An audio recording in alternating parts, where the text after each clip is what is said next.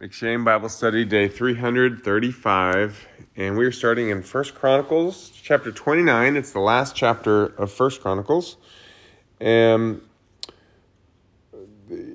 so David is kind of handing over power to Solomon. They're re-anointing Solomon king. He's making a big speech to all the people. And he says, I've set aside as previous gifts to the Lord, all this gold and silver and bronze and iron and wood and all this stuff. So it wasn't just gold. We were just talking about the gold. He says, but in addition to that, I'm going to give out of my own pocket all this stuff that I've got. And it's 5,000 talents of gold. And I did the math. It's like 225,000 ounces. I think 225,000.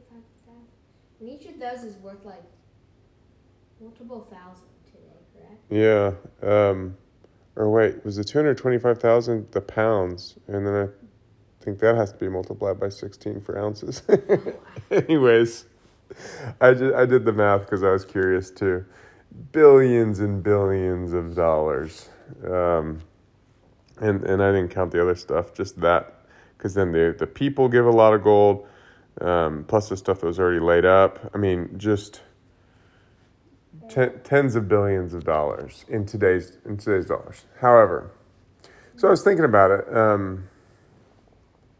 If you had billions of dollars today, you could waste it by buying mega yachts and the fanciest jets out there and, just incredibly elaborate high-rise condominiums around the world, or houses, whatever, You could blow it. It's possible. You don't really hear about billionaires blowing their money. They usually have enough advisors, even if they inherited that. Rich people go broke. I don't know. Anyways, you could do it. Back then, what was there to buy? There wasn't. So the money could be used to buy foreign armies to help you in battle. That's something you see kings use a lot of gold for. I don't know. I'm just thinking about that. I don't know that I have a point. But it was certainly extremely valuable, and they were all very well aware of that, right? It was their wealth. It was their tangible wealth. And so they were giving it to the Lord. So in that, it's like us choosing to give our lives to the Lord. What's more valuable than our life? Nothing, right? Come join us, Willow. And so they're giving what was of value to them to the Lord, right? And verse 9 says, then the people rejoiced because they had given willingly, for with a whole heart they had offered freely to the Lord. David the king also rejoiced greatly. So they knew they were giving freely. That's God's desire for us, that we give of ourselves freely, right? That we give him our life to take up his vision for our life, his purpose for our life, rather than what our flesh might want, right? Or rather than the ways the world says we should go, right? And so this is a blessed time because they're freely giving of themselves to God. And then we see in the rest of it, God blesses them, right? He sets up Solomon with a huge blessing, a powerful, rich, prosperous kingdom. 14. So David's praying, right? But who am I, and what is my people, that we should be able thus to offer willingly? For all things come from you, and of your own have we given you. For we are strangers before you, and sojourners, as all our fathers were. Our days on the earth are like a shadow, and there is no abiding. O Lord, our God, all this abundance that we have provided for building you a house for your holy name comes from your hand and is all your own. God says this elsewhere. He's like, all the cattle on the hills are mine. All the gold and silver is mine, right? Like he created everything. He created us, right? So when we give something to him, what we're really doing is showing him, Lord, I honor you above all. I don't value this world. I don't value my own imagination of what I think or what I am or what I have. I value you and your direction and your ways, right? So David firmly understood this. He said, look, we're giving this to you because that's what we can do in the flesh. But it's all yours, God. So we're really just showing you that we are yours. 17. I know, my God, that you test the heart and have pleasure in uprightness. So he's saying, I know that this life is simply a training ground for eternity. And you're testing us to see, do we honor you or do we honor things in this world? Right? In the uprightness of my heart, I have freely offered all these things, and now I have seen your people who are present here offering freely and joyously to you. So he says, Lord, we freely give you our hearts. We freely give you our wealth. We freely give you everything because you are our God and King, and we know we owe it all to you. So he's creating this family atmosphere, right, where people aren't worried about what's mine and yours. We're all together, right? You, God, are our leader, and we're yours, and we know we're all going in a good way, and so we're happy with your direction, right? Okay, Solomon's made king, David dies, and then we'll start 2 Chronicles next time. And now we will also finish 2 Peter 3. Come on, give me a space. So he's finished. Weston, seriously. Okay, then I'll sit here. So this is his last. This is the last thing we have of him, right? He knows he's dying soon. He's writing his letter to stir them up. He says, to be mindful, remind them of God's purposes and what their life is supposed to be about. He tells them in 3, knowing this, first of all, that scoffers will come in the last days with scoffing, following their own sinful desires. So people come saying, oh, the way of the Lord, that's ridiculous. My way is better, this way is better, that way is better, right? He says that's to be expected. 5, for they deliberately overlook this fact, that the heavens existed long ago, and the earth was formed out of water and through water by the word of God, and that by means of these the world that then existed was deluged with water and perished.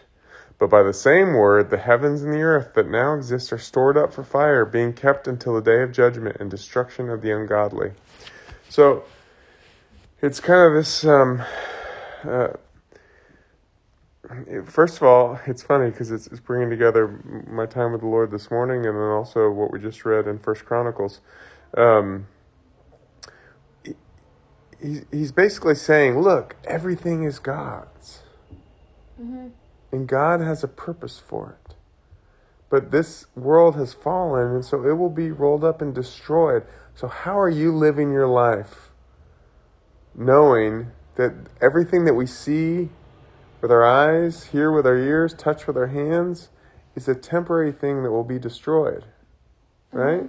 But there's an eternal kingdom coming. God's plan is to introduce a kingdom people to transform the world, to overcome the world, right? 8, but do not overlook this one fact, beloved, that with the Lord 1 day is as 1,000 years, and 1,000 years as 1 day. Because the people, much like today, people back then were like, well, when's Jesus coming back? They didn't fully grasp what, well, I mean, they may have. You could still wonder that question. But people were impatient, saying, when is he coming back? When are these things happening? When's the kingdom, more full fulfillment of the kingdom life going to happen? This is 2,000 years ago, right? And And Peter said, you understand, for God had created time. Time is his invention, right? We feel locked in it. For him, it's just a tool. And he says, he wants, did I read all of that?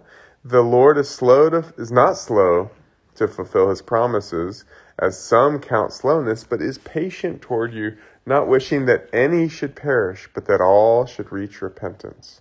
So God wants every single person to choose him.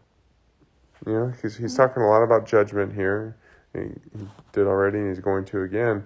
But he's saying God wants people to choose him, to be a part of his family. That's what they're created for, right? But he leaves us all to make our own decision, right? And so he says, if he takes more time, that's a blessing. Now, we're at a time when things are turning, things are changing. And so that's exciting for us. But it also means it's cataclysmic times. 11, since all these things are thus to be dissolved, what sort of people ought you to be in lives of holiness and godliness? That didn't sound right, did it?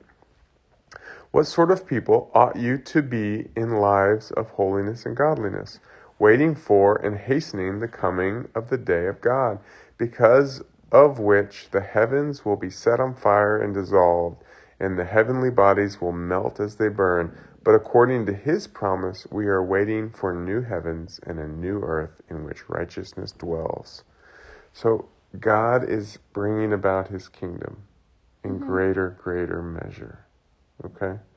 One day there will be a absolute, total transformation.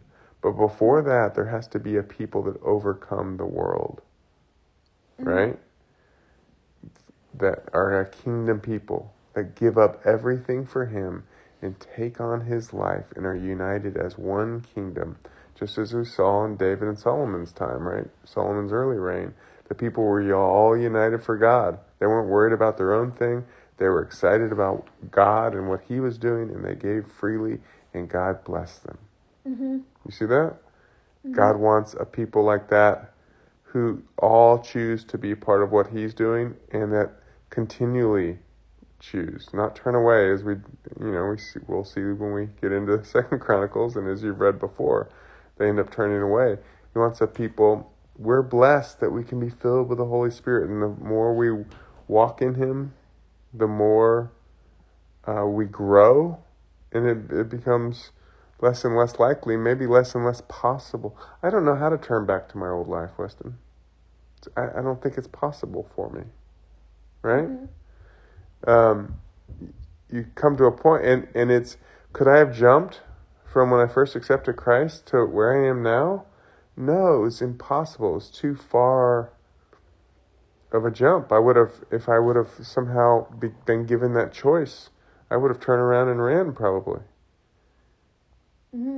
But God trained, just as David said, you discipline us, you train us, test our hearts, and we just make a little more and more progress deeper into his heart, deeper into his kingdom, right? And then he unites us as a people. And the judgment that Peter's, I didn't read all of it, but Peter's talking a lot about judgment on the world. That still comes, but that's outside of what we've come into. You see that? And he goes on to say, hey, I'm writing also as Paul. He says, Paul, as he does, 16, as he does in all his letters, when he speaks in them of these matters, there are some things in them that are hard to understand, which the ignorant and unstable twist to their own destruction, as they do the other scriptures. So he says, Paul's writings are scripture. I knew a guy once. We met him. Mommy knew him because they did like a children's ministry thing together. His dad had been a neo-Nazi Klansman type guy. Neo-Nazi. I'm probably throwing in the Klansman there. You ever heard of it? No, that means he was like a white supremacist. This is according to his son. I'd never met the man. But he was raised to hate people of other races. And so we met him, of course, in a church, and he had kind of come to change all this. And then he became a little later, or whenever I met him, I don't know, because we had, Rabbi David had led our mission trips and had been a spiritual father to me, introduced us a lot to the roots of our faith, right? The whole 3/4 of the Bible, right? And but we weren't thinking about trying to find salvation through the law or justification through the law, right? But he had started doing that. They invited us over to dinner one time because they found out we were getting into certain things, and I guess they saw a parallel. And they would on Friday night before Shabbat, they would tear the toilet paper that they were going to use the next day, so that on a Saturday they wouldn't tear it, because that would be considered work. I don't know, really complex rules that people have come up with. But anyways, he ended up becoming full-on Jewish and throwing away Christ altogether in the long. I saw that on Facebook. I didn't keep contact with him after that dinner, but the people that were training him in the midpoint, because there's a lot of different groups. David told me years ago that there were 19 different groups in America that were called Messianic Jews that had different beliefs. So kind of like denominations, there's different types of people that call themselves that, and that might not have the same, beliefs. This particular group was out of Wisconsin, and they using this verse right here, they told him not to read Paul. So they had chopped up the Bible and were reading the parts that they wanted.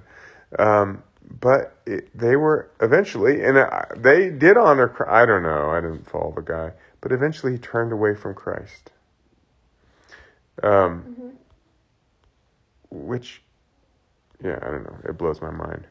But anyways, Peter is saying, look, people will turn and twist the scripture in all sorts of ways for their own purposes. 17, you therefore, beloved, knowing this beforehand, take care that you are not carried away with the error of lawless people and lose your own stability, but grow in the grace and knowledge of our Lord and Savior Jesus Christ. To him be the glory both now and to the day of eternity. Amen. Take care to follow the Lord. Take care to always follow truth, to always be willing to die to yourself and your own understanding for the true will of the Lord. And don't be carried away by teachers that would take you away from the truth as presented in Scripture, right? Whenever we hear something from the Lord, we always want to test that against Scripture. As we're learning to hear from God, if we think we hear something that goes totally against Scripture, guess what? You should learn from that. That wasn't God. Right? But in this, as our heart is true to follow him, to learn from him, to grow in him, he will help us sort this out, because we are in a battle and we are influenced by the enemy and by the world, right? There's no getting around. We're in this life with those realities, those factors.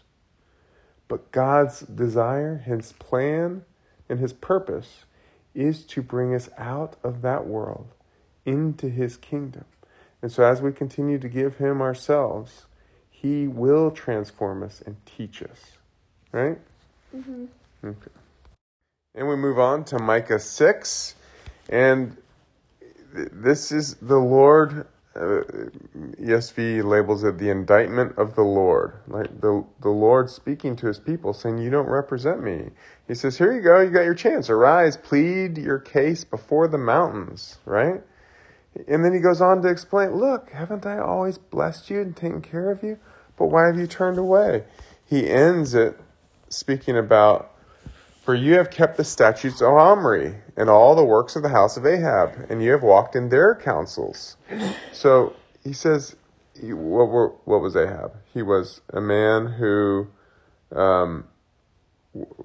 made the king of Israel, God's people, but went after the ways of the world. Right? Put quite simply. And he says that's not at all what I put you there for. That's not at all who you're supposed to be if you're supposed to be leading my people. And then, so the kind of the heart of this chapter is in the middle, 7 and 8. 7 says, will the Lord be pleased with thousands of rams, with 10,000s of rivers of oil? Shall I give my firstborn for my transgression, the fruit of my body for the sin of my soul? So the people are saying, well, what can we do, God? How do we make this right? Can we just pay you off with something? Can I pay you off with my time going to church once a week? Can I pay you off with tithing? Can I pay you off with some certain thing of mine that I can give, but then go on with a worldly life? He has told you, O man, what is good, and what does the Lord require of you, but to do justice and to love kindness and to walk humbly with your God. He says it's about the life that you choose to live. I need a people that choose to live their life with me, humbling themselves before me and walking as I lead and in the way I have taught them. Being a bringer of justice and kindness to those around them. Then you're who I made you to be. Then you represent me. Right? Okay. And we finished in Psalm, was it 107? What's your question, Weston? What's he talking about? Okay, so I really like this psalm. He starts out by saying, "Oh, give thanks to the Lord, for he is good, for his steadfast love endures forever." Right? So that's the whole point is that advice, right? But then he goes on to talk about those that do that are blessed. And then he gives 3 rounds of examples of people who don't do that, haven't done that, and they end up living in the curse. They end up with judgment on their ways, right?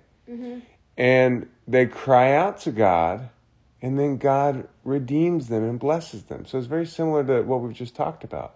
God doesn't bring the judgment for fun. He brings the judgment to wake people up so that they will choose him, right? To give them a chance at this. God desires that they be a part of what he's doing. Knowing full well and having warned us many times, he's not going to allow us to be part of his eternity if we choose to be apart from him, right? So he gives us tremendous grace by waking us up with affliction, testing our hearts, helping us realize we've chosen the wrong way so that we can come back into his good grace, right?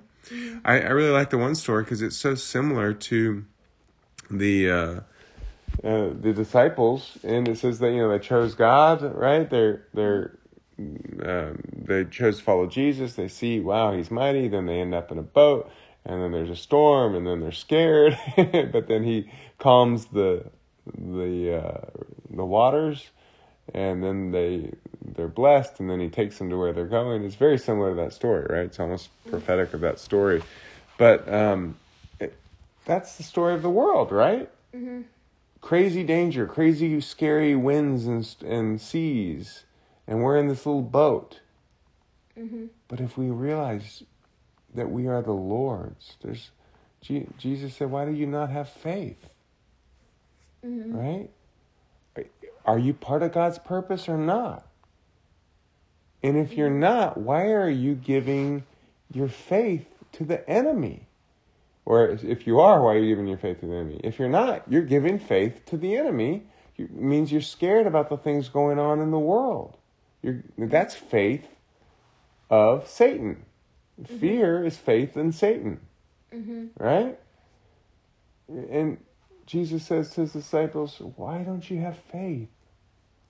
And then he simply calms the winds. Because God has made him above these things. If we are his, then we are above these things. Even when he does take us through testing trials and tribulations, they're for our good. Right? so that we grow closer to him. Mm-hmm. So we fear God and God alone. We fear nothing else. We have faith that he's using us. We're not worried about what's in the world. Mm-hmm. Right? And then, guess what? We walk into his blessing. When we give him everything, we're completely protected by him. When we give of him partially, we're only partially his. And the rest of us that we haven't given up yet is fully submitted to Satan. Mm-hmm. And fully able to be messed with by Satan. Right?